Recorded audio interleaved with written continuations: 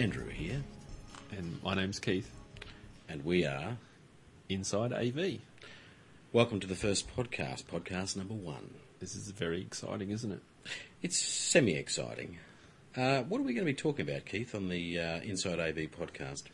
We'd like to get into the nuts and bolts of anything AV, really. Mm-hmm. Consumer electronics with emphasis on, what, stereo? I think we'll cover the lot. Hi-fi, video, automation products. Yes. Anything of interest, anything in the AV world. So, projectors, TVs, iPads, Blu-ray players and recorders. No problem. Loudspeaker systems. Cover in what sense, do you think? Just generally chin-wagging about it, or something informative? Look, we're going to do product reviews when they come available. Mm-hmm. When the reviews become available, or the product? The products. Okay. I feel that what we can offer is our 55 years of experience in the trade as qualified that keeps fixer-uppers and installers. That scares you when we work that out. Yeah, it was pretty hard. It was 30 plus 25. Yeah. It was pretty hard. I needed a pocket calculator for it.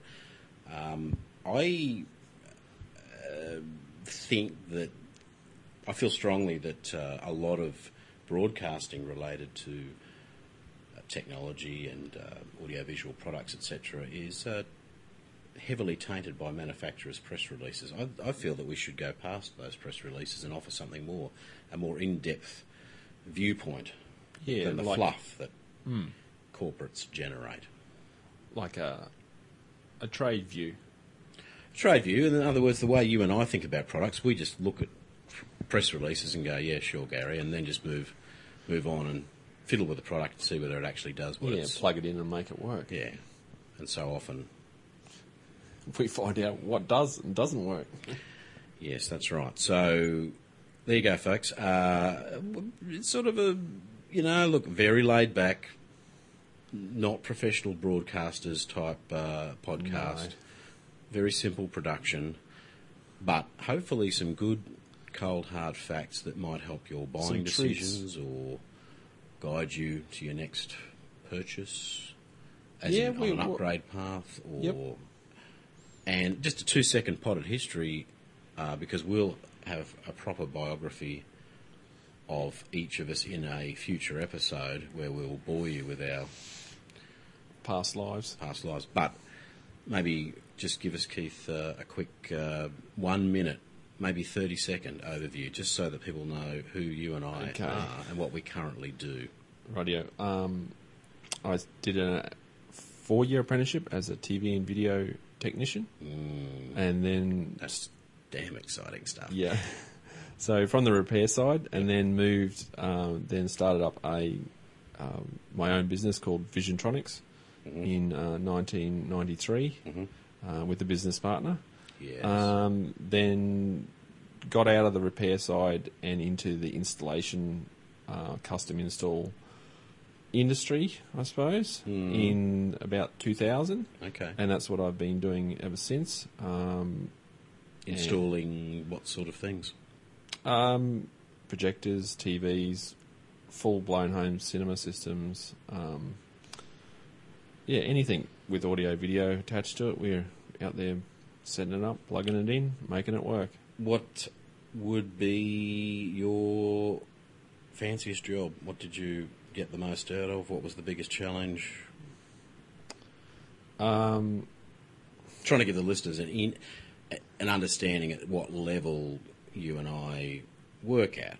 Okay. We're not installing or selling Sanyo 3-in-1s or LG freebie with a TV HT systems. We do full-blown home cinemas with single remotes that automate the whole process from watch movie to watch TV to full-blown automated houses that you can control your lights, your pool pump, your air conditioning, your sound system, multi-room. So I can't say I've done gazillion-dollar jobs, but I've done high-value jobs, whole house systems. Over $100,000.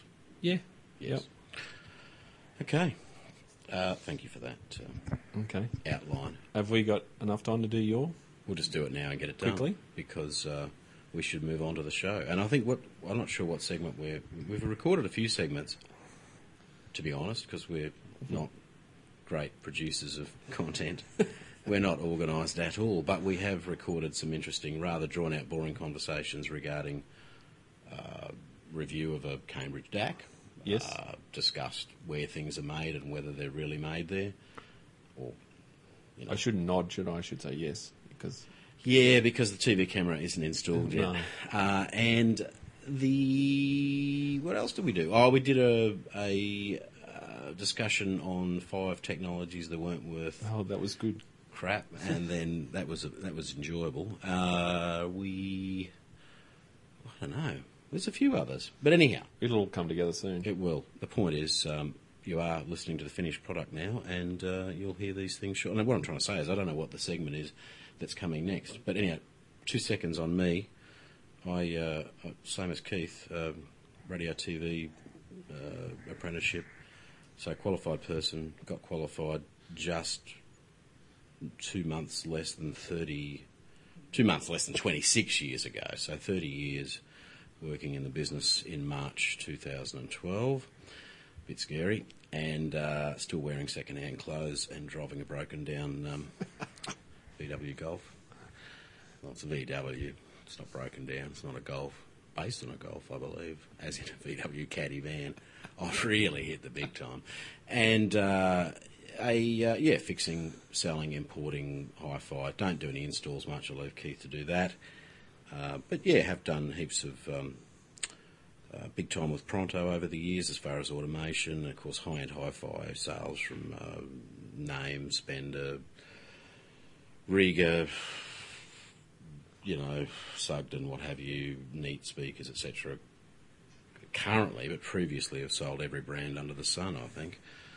All of the ones you would expect and a few more. And import the Spender range of loudspeakers from the UK. That's my main importing activity. And so importing, retailing, and repairs of good equipment under the banner of Audio Fix.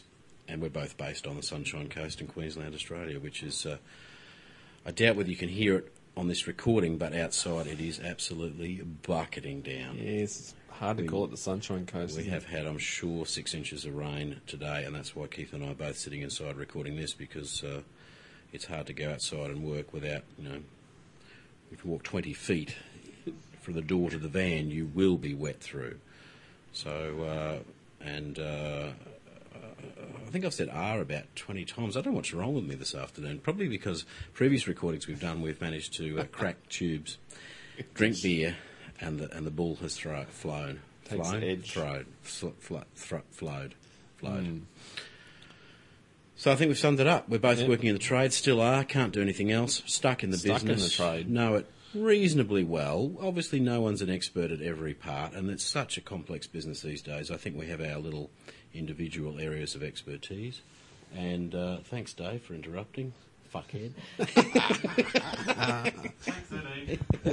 Let's get Dave in. And here's our guest for today. Anyhow, we were finished. So, anyhow, on to the next segment.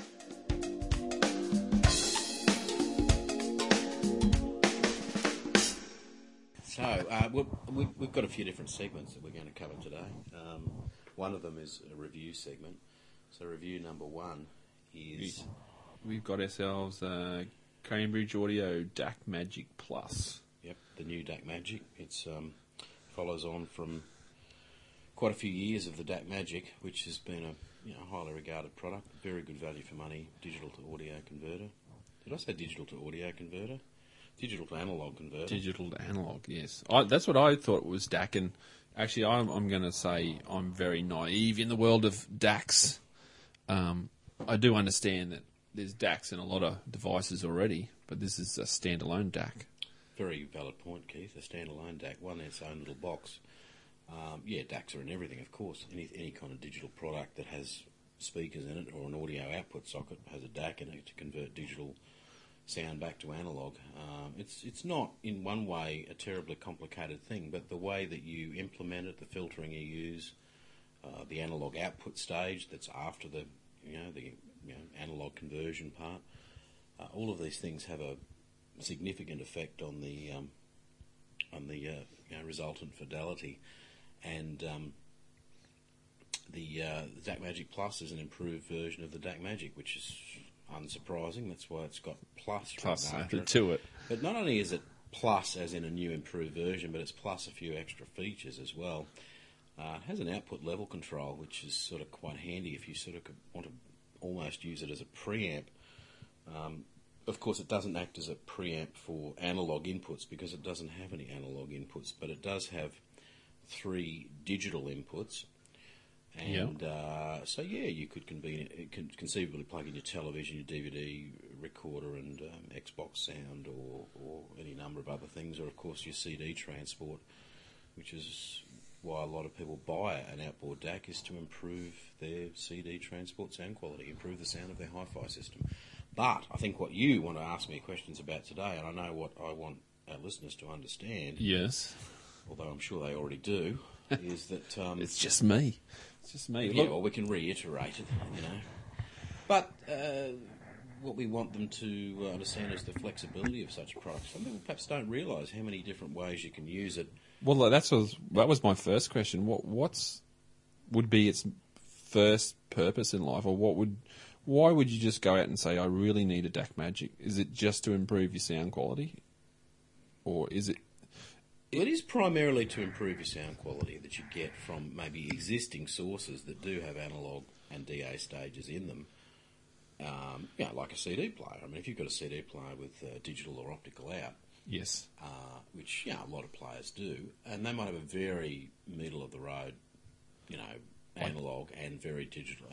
Particularly the analog output stage, but also the DA converter may not be that flash, or it might be particularly old school and not a very good implementation of an old school chip as well. So that's where the DAC Magic Plus, or a number of other DACs that are out there, the DAC Magic Plus is extremely well priced for what it does. Well, just looking at it too, it's quite a well finished little product, as in physical construction and the look of it. It is. It's quite a neat little package, and I do like the little stand that it comes with where you can actually mount it. I don't like that at all. You don't? No. I think it's the stupidest thing. I don't know why you'd want to stand it up on its bum. It probably looks a bit like a Nintendo Wii standing in its little bracket. They did that. The first one was like that. And it doesn't have any feet on it when you pull it out of the box. They give you 4 feet to stick on its. Oh, the little chocolate box. To sit it down like a. I suppose it is a very odd size for a component to sit on its long dimension. So maybe you stand it up if you're short of desk space. But well, that's where I thought, if you're going to put it on your desk and you're using a computer, a computer and a DAC, would that be a good combination to get your digital media and then pump that into your hi-fi system? Absolutely. Looks like an almost the number one usage for it could be that, simply because getting decent audio out of a computer, even if it's got a good sound card in it, is difficult. It's a very noisy environment, whether it be a laptop or a desktop. Very hard to get good analog sound. Very rarely will you get good analog sound out of a PC. Mac people, of course, will tell you that the sound is fantastic. We won't go there. No, because it's got USB in. You can take direct from a USB into that, and you're off and running. It's just amazing. And that bypasses some crappy sound card that might be in the machine, or some dodgy, headphone socket, effectively, which is on a laptop. It bypasses that completely, and then you can take that a step further and use. If you use. Oh, you did say it had a level control, didn't you? You're talking over the top of me. Sorry. I'm getting ahead of myself. You did say it had a level control. Well, I'll shut up. You ask the questions. I've finished anyhow. Yes, it is very well made. Moving right along. Well, I do have one really question. I don't know whether this is a mistake or what's its purpose in life. Obviously, it's got the 2 digital inputs, whether you go coaxial or with the optical. Yeah. But why would you go in digital and come out digital? That's D to D. You do that for a couple of reasons. One is you might be feeding it off to a recording device. That would be the first thing. Oh, okay. Yeah, so you might be you might be using the switching side of it maybe to feed to a recorder. For instance, if you've got two digital sources you want to record from, potentially, rather than unplugging and plugging into the back of your recorder, you could use the DAC Magic Plus, made by Cambridge Audio, designed in England. England. Yeah, designed in England. England's a country just to the east of England, and made in China. But I did find out for you, because I did ask this question earlier. It has on it stamped on the ISO 9001 approved facility. Yeah. Look, I think Cambridge Audio products are exceptionally well made. As far as Chinese manufacturing goes, they were definitely at the top of the tree. Yeah. Their casework is particularly well crafted. Circuit boards are good too, certainly much better than the average, and quality of components is pretty good. We might find out more about that in a later segment. Yeah, well, we're hoping to. Well, I think we will. I think we'll break it open and have a look at it. Have a good squiz inside. Yeah. I tell you what, one other thing that sort of impressed me straight off is the packaging that it came in. And I mean, I read through the information on the back and information on the side, and it tells you just about all the points you need to know to utilise this device. You don't even need the owner's manual. I mean, there's more. There is more information in the owner's manual. You mean on the outside of the box? On the outside of the box, the actual features, what it can do, how it does it, they're pretty well explained. Just about everything that would need to be answered in your buying decision, or even if you needed to know quickly how you can use it or what you can use it for. Yeah, pretty much. I mean, it has got compared pictures. to other products. Look. It's one thing I'll say about Cambridge is some real smart people design the whole thing as a package. You know, like the packaging itself is well put together. This thing is going to arrive in one piece. There's no doubt about it. It'll arrive with no scratches or handprints on it because of the bag that it's in. The manual's very easy to read. Like you say, on the back of the packaging, it shows you a picture of it, where everything goes and what it does. They've got the bases covered. As against another excellent DAC, the Riga, comes in a plain brown box with a super rudimentary instruction manual that says basically how to turn it on, try different filter settings, and that's about it. Yeah. And but that's the philosophy of those two companies, and they're polar opposite. You know, the Riga is designed in England and made in England. The Cambridge is designed in England, made in China, and there's an influence there towards a mainstream market of making it more, user-friendly, and there's less hi-fi mystique about the Cambridge product.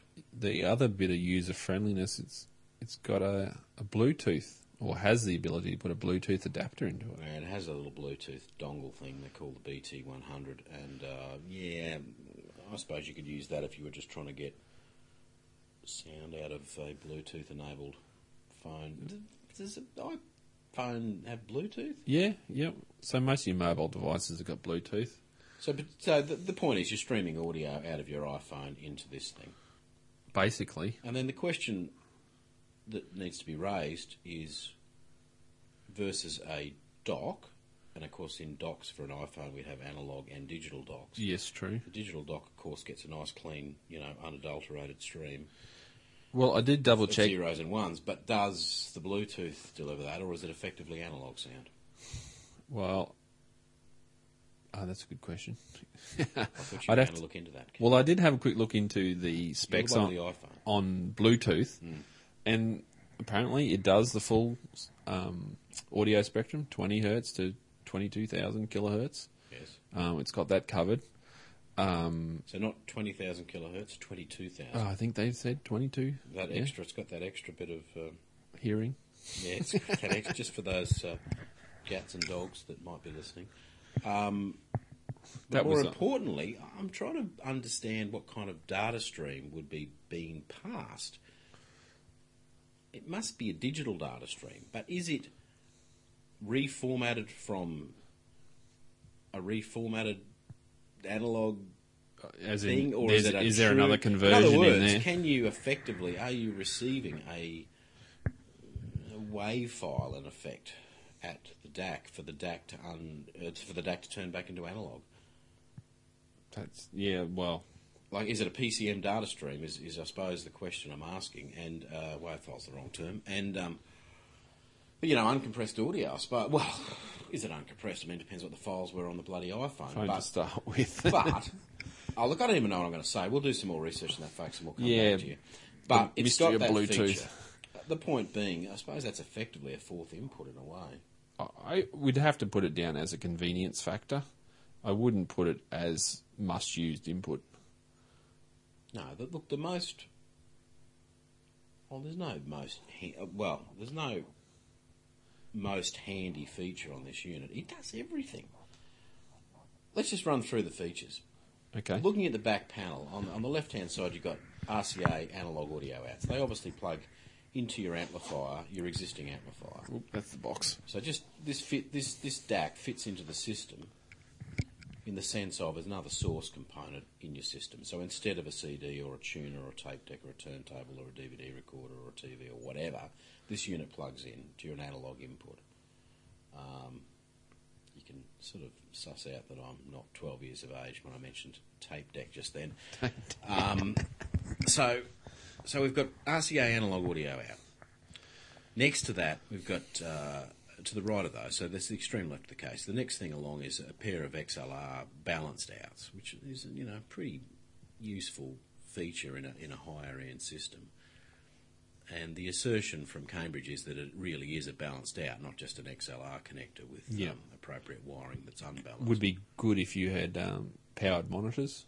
You go straight to them.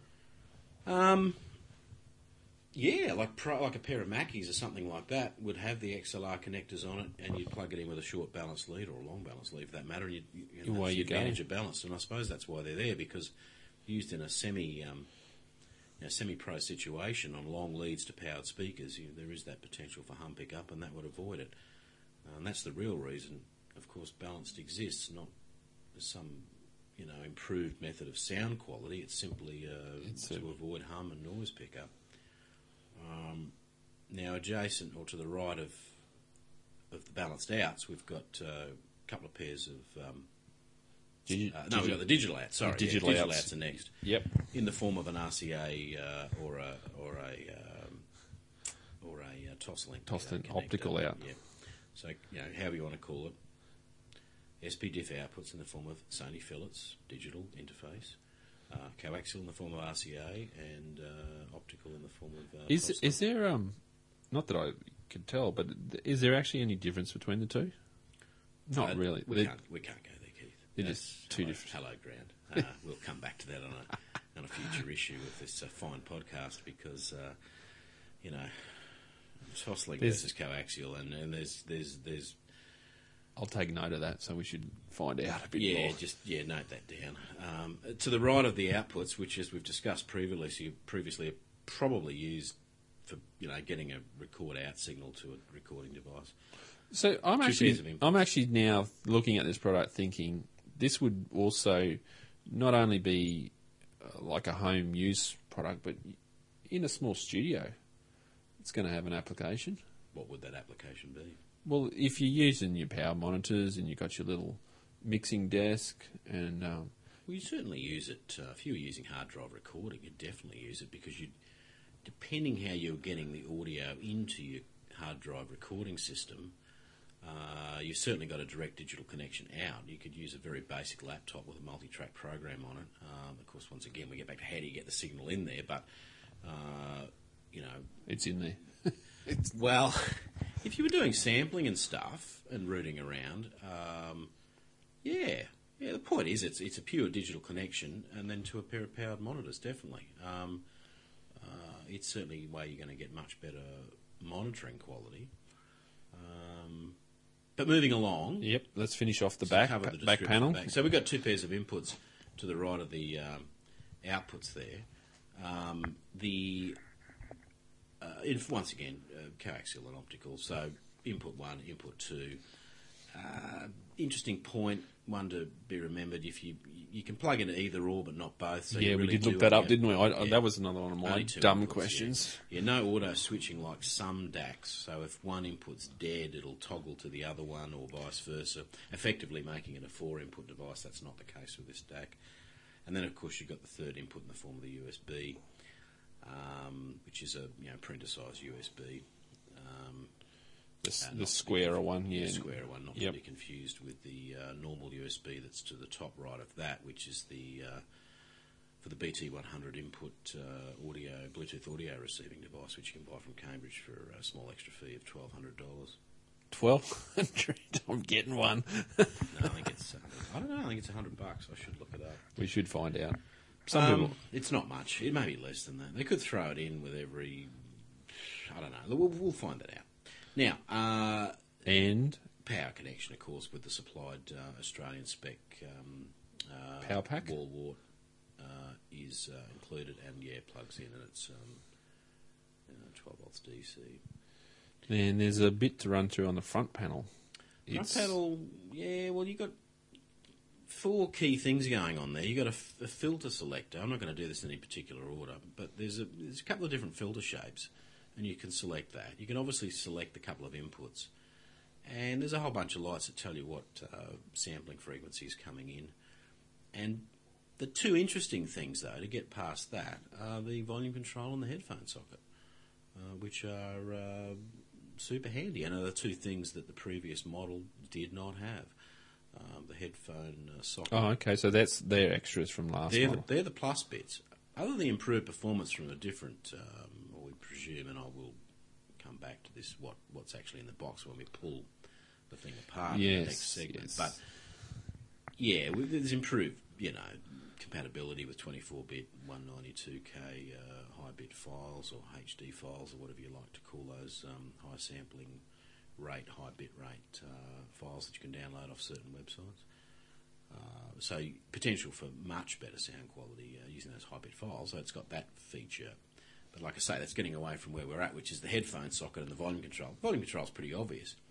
Adjust the analog output level so that you can use it as preamp. You can plug this straight into a power amp or active speakers, as we discussed, and turn the volume up and down. The headphones are fairly obviously same thing. Volume control controls the headphone out, and you can plug in a decent set of headphones, and you have a little discrete headphone amp stage driving it, which is a good thing. And a lot of high-end stuff that I sell does not have a headphone socket, so this is one way of gaining one. Maybe the headphones are coming back in too. No, I don't think so. No? Sold about 12 pairs in 30 years. Someone buys them, they just don't buy them from me. The catch with that, of course, headphone idea is that doesn't work for your whole system, does it? Because you've got other things plugged into your amp which are not getting to that headphone socket. It's only whatever you have plugged into the those 4 choices. So let's wrap up segment 1 of the review on the DAC Magic by simply saying it just looks like a super value for money. Overall, great product.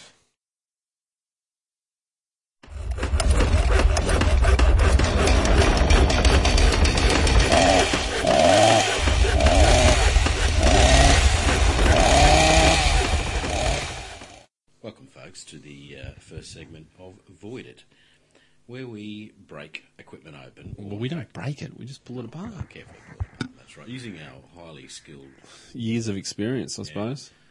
qualified technical skills. I tell you what, it was a bit hard to get this one apart. It wasn't straightforward. Yeah, we've pulled apart the Cambridge DAC Magic Plus. It's Well put together. It's a robust piece of equipment, isn't it? Yeah, you're standing on me again. Sorry. That's all right. I've finished. It is well screwed together. Very. I've got to start saying there's a lot of ums coming out of my mouth tonight. I really need another beer. Look, it's a bit of a trick to pull apart. Require a torch, a screwdriver, A long screwdriver. and half a beer. It really wasn't that hard, but it certainly is not a flimsy case. It's nicely folded, pressed steel, metal enclosure. Obviously, steel is a metal.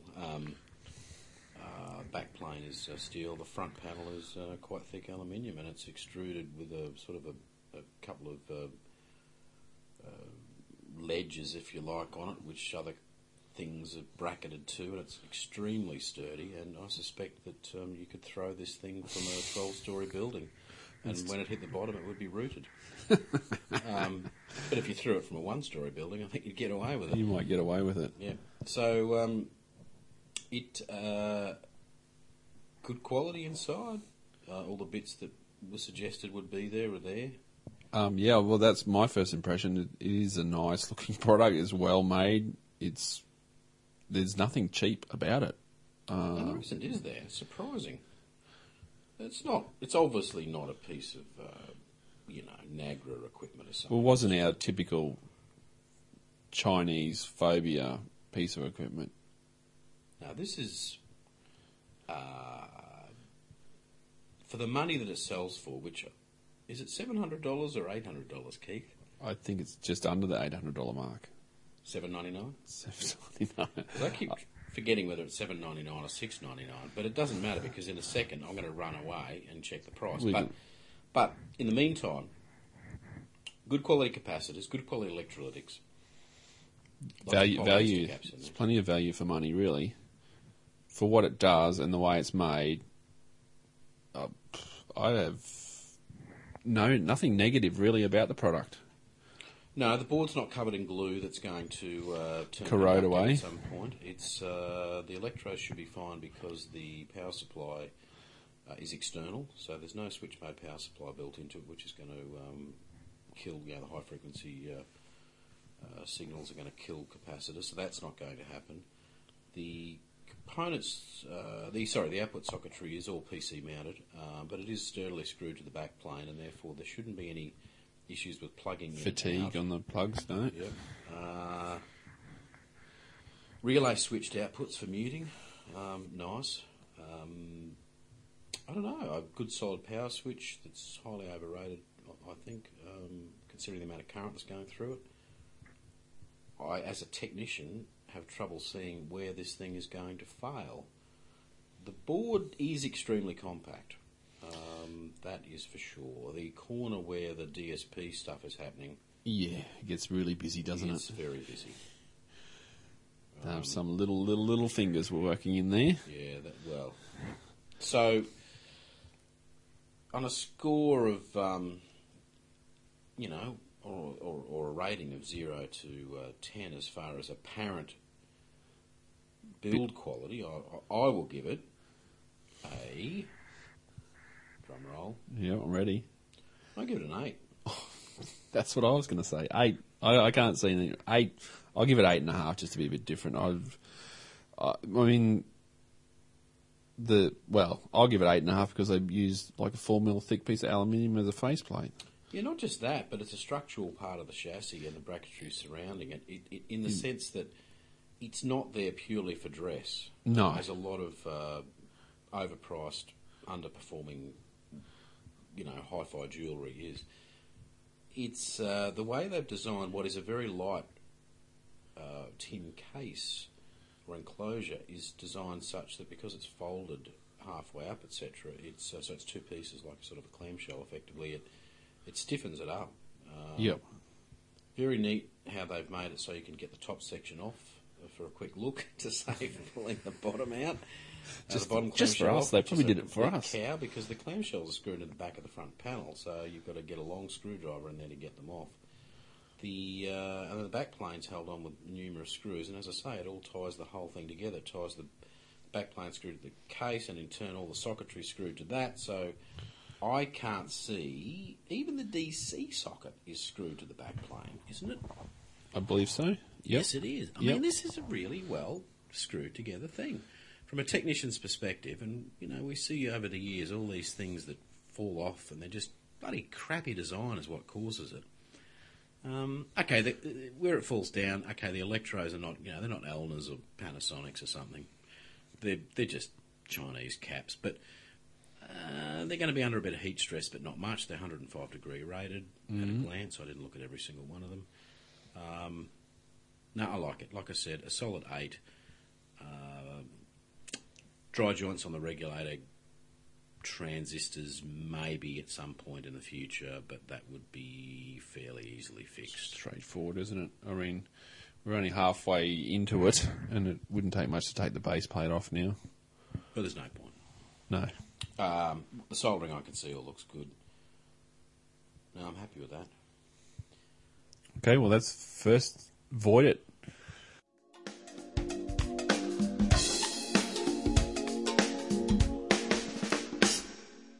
And we're back. We're back. Thank you. Andrew, Keith, Inside AV. Inside AV. Now, you were talking 5 most useless technologies ever invented. in our industry. Or Yeah, I suppose that would be the point. Yeah, good. So what do you got off the top of your head? Or I got nothing. you've thought about this? Well, no, I haven't thought about it at all. But something will come to me in a second. What is the definition of a technology, though, I suppose? I mean, maybe I meant 5 most useless inventions. I mean, one that springs immediately to mind is DCC. We are going back a bit here, but digital compact cassette, which was like a normal cassette, Philips decided that they would record digital data on that. Yes. Totally backwards. Well, obviously you couldn't take a DCC tape and put it in a... In fact, from memory, look, You can't put it DCC had so little success that it was gone before I got to try it out. I've never seen a machine in the flesh. I think they made them in Philips and obviously Marantz, since that's as good as one and the same. And I don't know if anyone ever made one. Meanwhile, Sony was doing DAT, and a few other brands actually bought into that. Didn't they have mini disc too? Well, that was before both Minidisc and DCC. DAT sort of faded and became semi-pro or pro, and yes, the direct opposition was Sony's Minidisc, which was a bloody good little format, really. And it did have some minor success. And then, interestingly, later on, was re-released. Like 8 years or something after DCC and Minidisc were first launched, Sony attempted to relaunch Minidisc with some small amount of success in around about the years 99, 2000, 2001. I tell you what, now we're going to do I think we should do a retro review, because I've got 4 Sony mini disc players in the workshop. Have you really? In mint condition.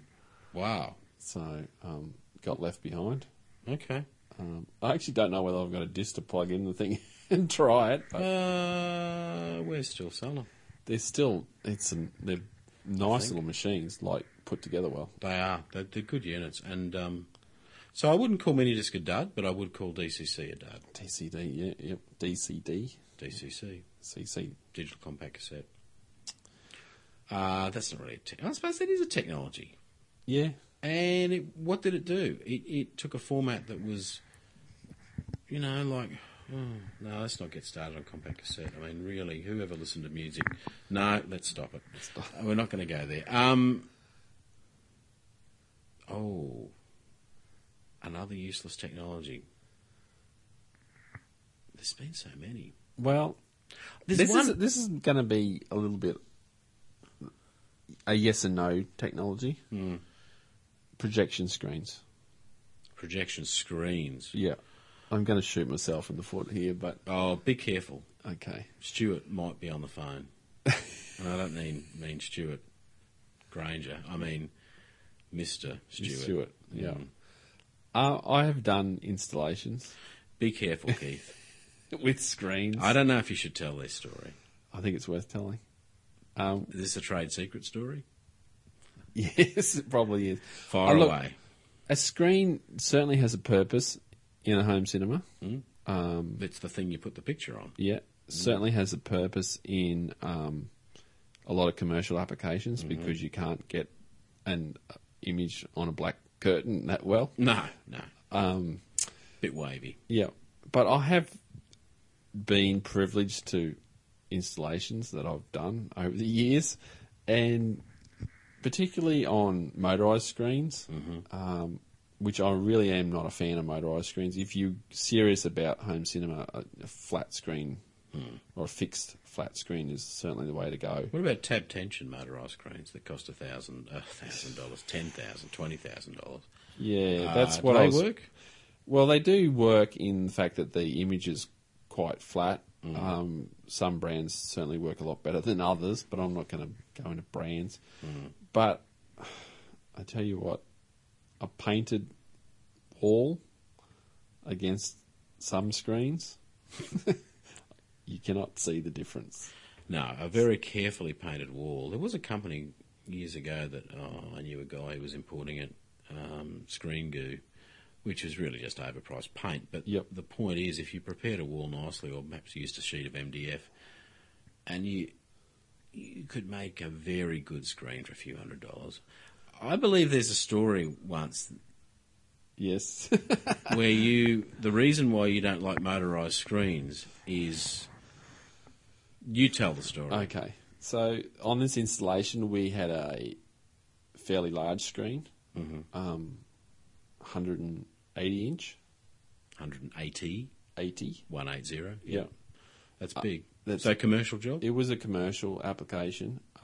We had a off-white painted wall Yes. behind it, a gyprock wall. Yeah. In the process of setting up the automation of having the projector and the screen all come up and down in the right sequence, Yes. we had the opportunity of having it half the screen up and the projector still on. This, And I'd have to swear that the image on the wall was better than the image on the screen. in what way? Just overall, not so much clarity, but just, well, actually, I can't say it was better. I would have to say it was no better on Yes. the wall It was different. than it was on the screen. Presumably there was different Well, there wasn't any. reflectivities, different brightness levels. Oh, there was no performance difference. I didn't. There was no performance difference. between the screen and the wall. Did this screen, cost money or something? Or, it wasn't free, was it? No, it was being such a large screen. It was a substantial amount of money. More than $100? More than $1,000? Yes, More than $10,000? yes, More than $15,000? about that. Why are we laughing? Because Because let's just summarise screens. They are bullshit.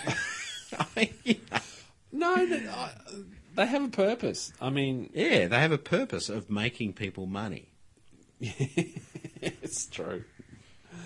No, if you've got a wall that's made out, if you've got a stucco wall or something, you're going to need a screen. Oh, you're going to need a screen. And In the right application. yeah, and if you want artwork on the wall, because you hardly ever use your projector, and it's a multi-purpose room, you want to bring the screen down in front of it. Yep. But you do need a tab tension screen. Roll-down screens, motorised screens, eventually develop waviness. Yes. So that's my. Although fiberglass screens aren't too bad, they're pretty stable. Don't buy a cheap screen. No, you do have to spend money on screen. I mean, and when you get to those big size screens, that's you're paying for not only just the physical amount of material, but the strength of the motor to wind it up and down. So I mean, there's a bit in it. I'm not saying there isn't. So, but performance wise, yeah. I do have a little bit of a chuckle sometimes. There is a particular brand of screen that is not inexpensive, Yeah.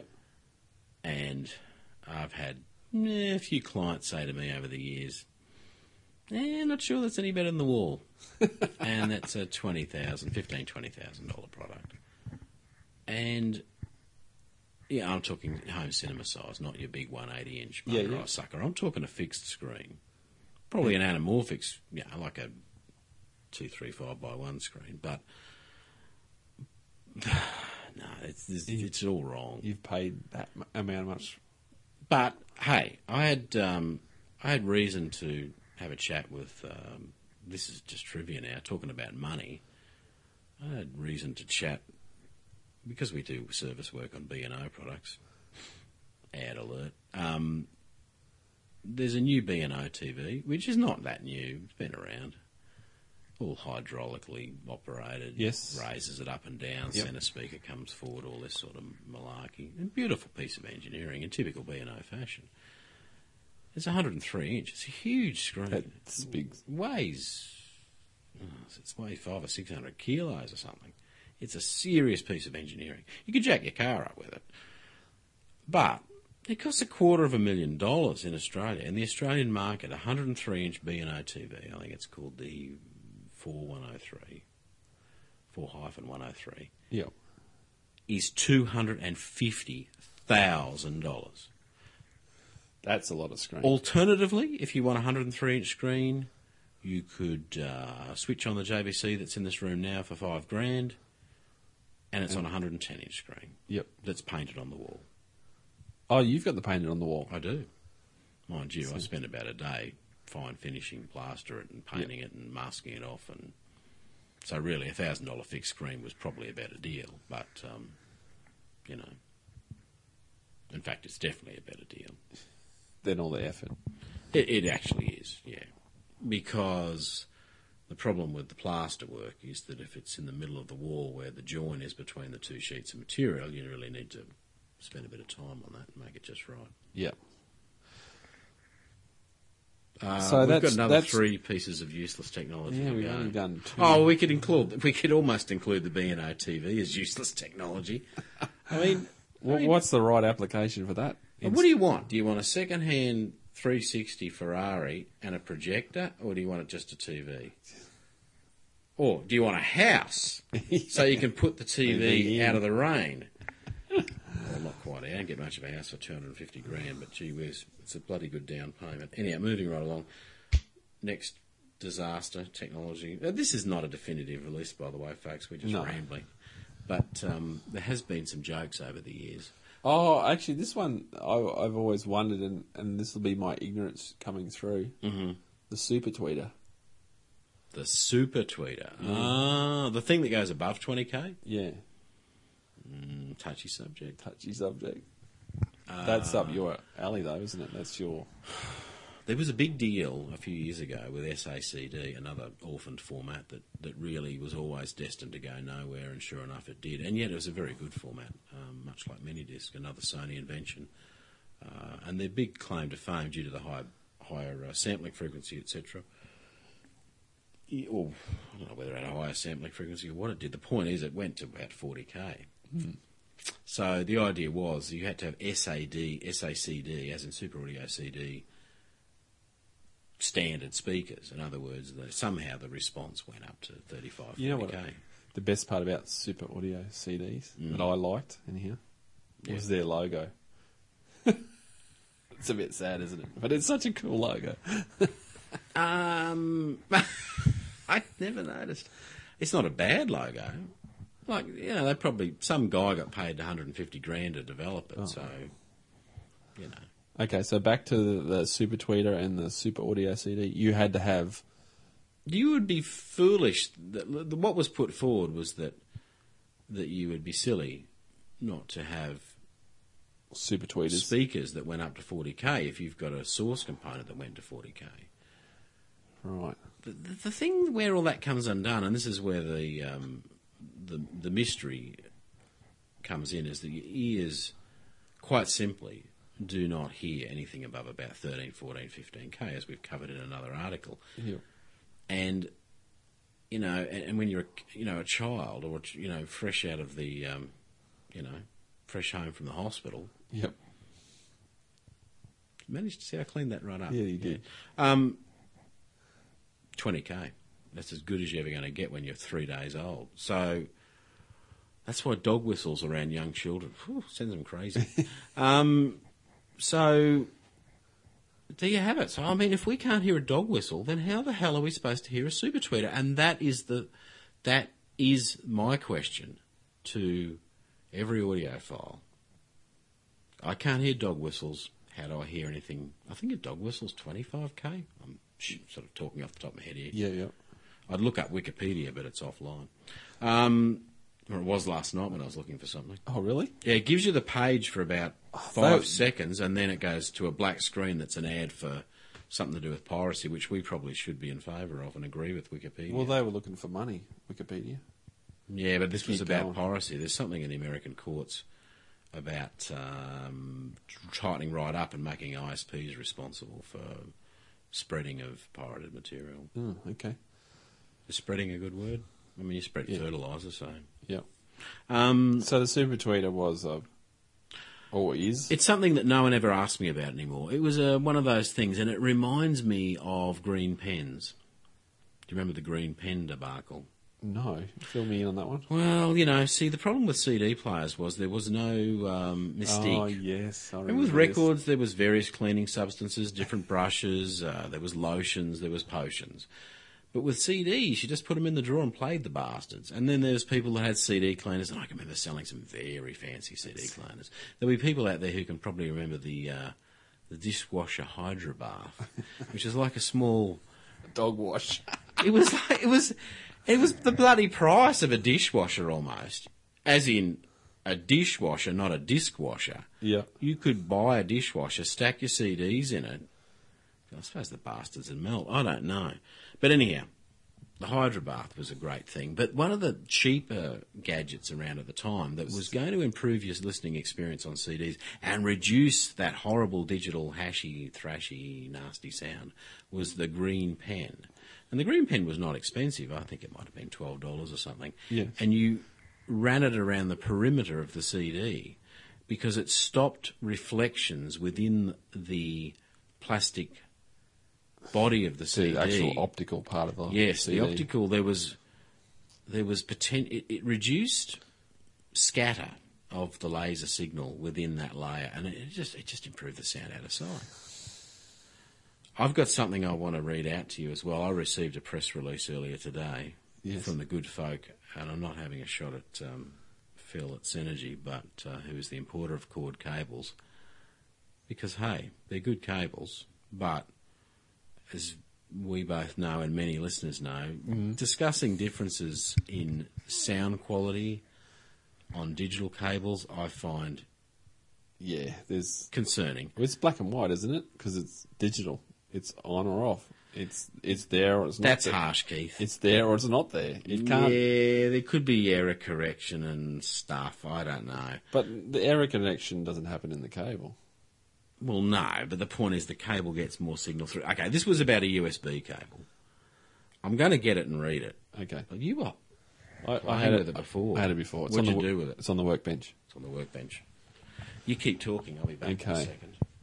So I'm a little bit worried now he's going to get the right information for a change. And we're going to find out about good and bad cables. There is a point where cables have to be made well or Well, they have to be made well. manufactured well. Yeah. No, I'm back.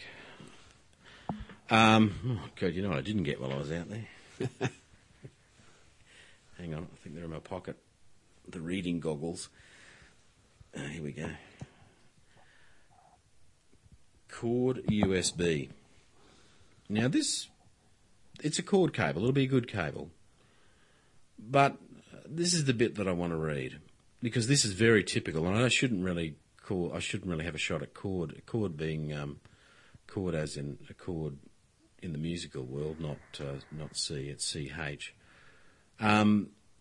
Chord's head designer, Nigel Finn, said that compared to the competition, the Chord USB, and this is a USB cable, obviously, we're talking about. So As in USB to USB. as in the kind of thing you would use between, say, your laptop and your DAC. So compared to, going back to this quote from Nigel Finn, compared to the competition, the Chord USB has far better levels of detail, better dynamics, and more importantly, confirmed that you could actually enjoy music via a computer and a DAC. I have no idea what that means, actually, but I'm concerned about... is that implying that without the cord cable, your computer connected to your DAC will simply not work or sound shocking? But far better levels of detail. Better dynamics, bullshit. Absolute and utter bullshit. Were they special lengths or anything? No. Just overall opinion of the cable. And so, just to clarify, folks, not having a shot at cord as such, because there's lots of brands that make such completely bogus statements. Yes. Yes, you should not use the $6 USB cable that you found, I don't know, at the bottom of the garden, but you can buy a $15 one. And, oh, by the way, a 0.75 metre cable in this range, USB, I don't know how you'd use that. I mean, the problem with USB is it doesn't run any distance. 5 metres is its theoretical limit. Max. But 0.75 metre USB from that range with extra detail, $95. $90, I think. $90. $90. I wouldn't go more than 20, I reckon. You've got yourself a cable. Yeah. Does the job. Yeah. I just don't get that. Now, okay, we have not made comparisons, so our opinion is purely based on common sense, not on actual experience. No. Of actually listening to it, which therefore you could say, well, aren't you a couple of tossers then? But is there got to be the hardest sell in the world to say that one USB cable, which is passing serial data, Ones and zeros. magically does something that improves detail in the signal that you're passing over it? The zeros, they round them up a little bit more. They plump them up. They get a better sound out of the zeros. I thought the ones would be pointier and sharper. Well, I think they can do that too. God. That is the silliest thing I've heard. And there was another thing I heard the other day. Oh, no, I didn't hear it. I read it in the back of What Hi-Fi magazine, where they're discussing various HDMI cables. And they're not talking about the difference that it may make to the picture, which, is, in my book, Irrelevant. I don't think it happens, unless your cable's faulty. But anyhow, they were talking about an example. Oh, the monster so-and-so has, similar to what I just read, improved detail and amazing clarity. A much more musical sounding HDMI cable. What the? What? What? What are they talking about? So there you go. That's bullshit technology number 4. Digital cables that dramatically improve the sound quality of your system. Horse shit. Yes. Still, there is a place for quality cables, is in physical connections and Oh, absolutely. structural. Yeah. Integrity, reliability. Yeah. Yep. So, Much prettier cables. Lovely shades of purple. Pink trace on one. So we're only going to find out one more technology that we find. I'm not just look, analog cables, speaker cables, and interconnect cables make huge differences in stereo systems. That's not what we're talking about, folks. No, we're talking digital cables here, and it's just I just don't get it. I don't think there's anything in it, and cables in the analog domain are still really a fine tuning thing. I mean, and you should use them for that, and they do achieve that. Things like many Van and Hull cables sound dull and unexciting. So if you connect them to a bright over-the-top system, you will maybe balance the thing up a bit more. Bring it down. Now, 5th thing. I've got one, and I just can't remember what the bloody hell it is. It's a beauty. It only came out recently, and I remember thinking, what a load of... What are you going to use that for? Yeah, they brought it out like about a year after it was any use, and something else was knocking it off already. I know what it is, I just can't think of it. I'll tell you one thing that won't be around in 2 years' time. Okay, hit me with that one. Video stores. Finished. Yes. Thank you, Apple TV.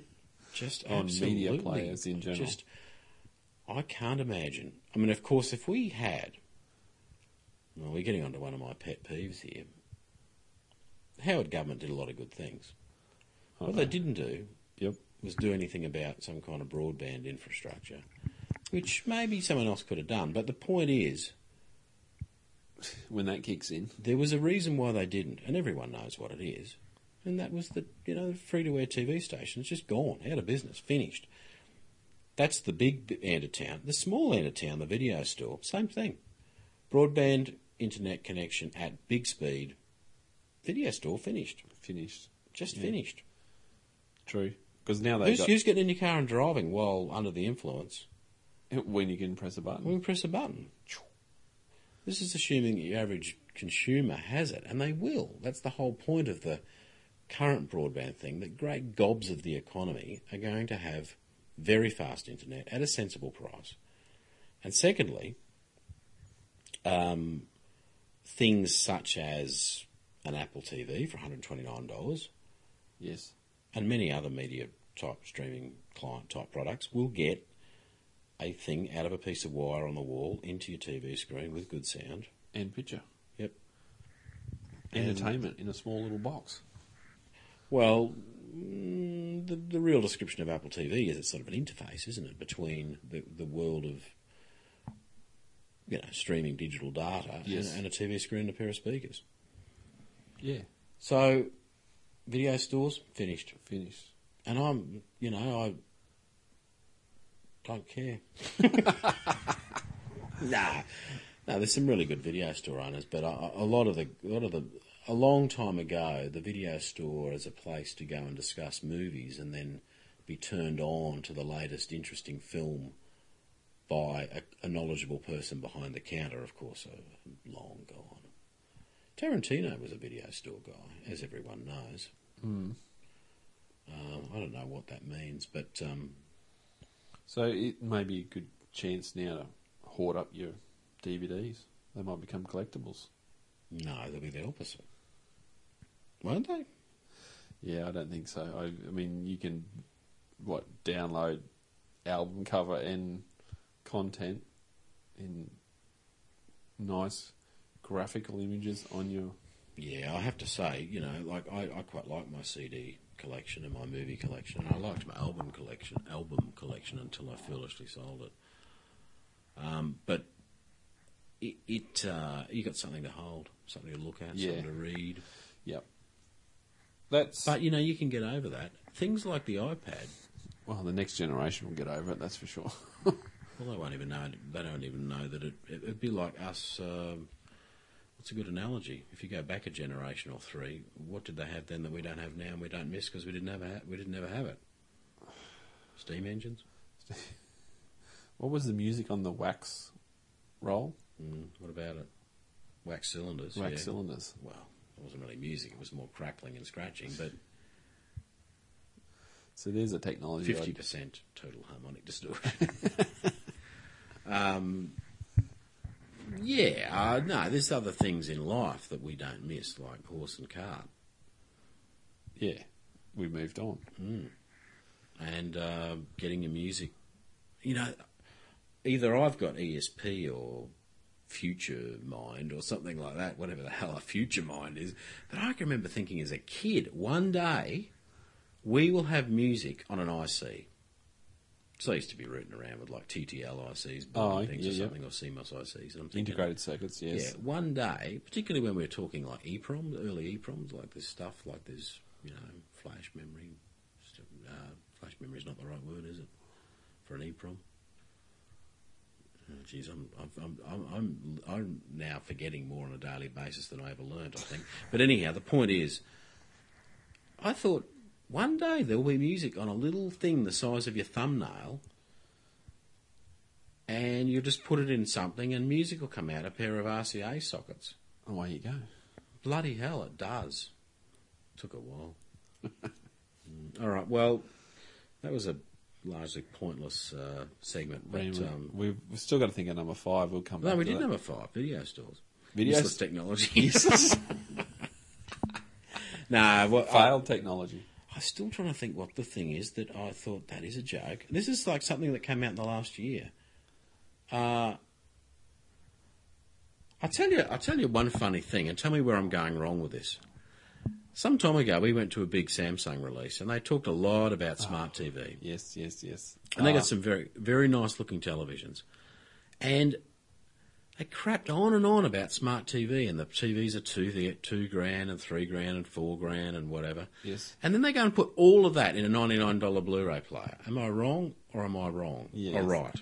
So that is one of our little topics that we... Well, actually, I think I am wrong, because you have like a browser effectively in the smart TVs, and the DVD slash Blu-ray player, not slash, it is a Blu-ray player slash DVD player. Yes. Has not got YouTube and stuff in it, has it? It's just got does. streaming. It does. Yeah, that's it's a funny thing that Samsung have done is the same smart applications that are in the TV are also in the Blu-ray players. So there you go, folks. Trade secret for the night. You may not have known it. You want to buy a smart TV. You've got a 3-year-old plasma. There you go. Useless technology sold out the back door almost straight away. Don't buy $5,000 telly to get smart TV. Buy $99 Blu-ray player from Samsung. Plug it into your existing one. Let's make it $200. I wouldn't say $99. I bought one the other day for $128. Did you? Yeah. Well, that's not $99. I saw them about 3 weeks later for $99 over the Christmas break. Oh. They were bulk stacked to the ceiling. So they're really going to have to change. Well, actually, that was the segment that I really want to bring up, and we might have to do a bit of research on it. But the new sales pitch terminology they have to come up with to sell that product. Now, smart TVs are terminology. Yes. 3D TVs, another one they use. Yeah. Sony had one way back, Blacker Than Black. Did they? Something like that. We should keep a list of all those little terminologies that keep coming up. We could. We could. Alternatively, we could just finish this segment and go and crack tubes. Okay. All right, done. All right, folks, we'll be back sooner or later. Bye for now. Bye.